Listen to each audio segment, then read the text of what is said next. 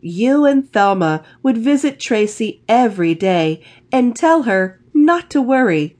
Someday, the railroad would need her because everyone needs someone, and everyone is good for something, no matter how small or how old they are.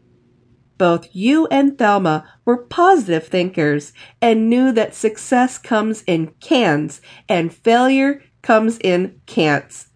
But Traci was getting just a little bit concerned because, one by one, the other trains were being taken to the scrapyard to be turned into metal for bridges and cars.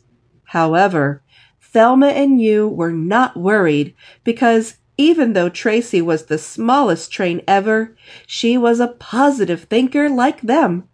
They all knew something big would happen soon. One day it started snowing and the wind started blowing. Uh-oh. All the tracks were starting to get slippery, and suddenly an earthquake hit. One of the trains slipped off the tracks and fell on its side as the tracks got more and more slippery. None of the other trains could get to the fallen train where all of the injured people were because the big train was too close to the other tracks, and all the tracks coming the other way were torn apart from the earthquake.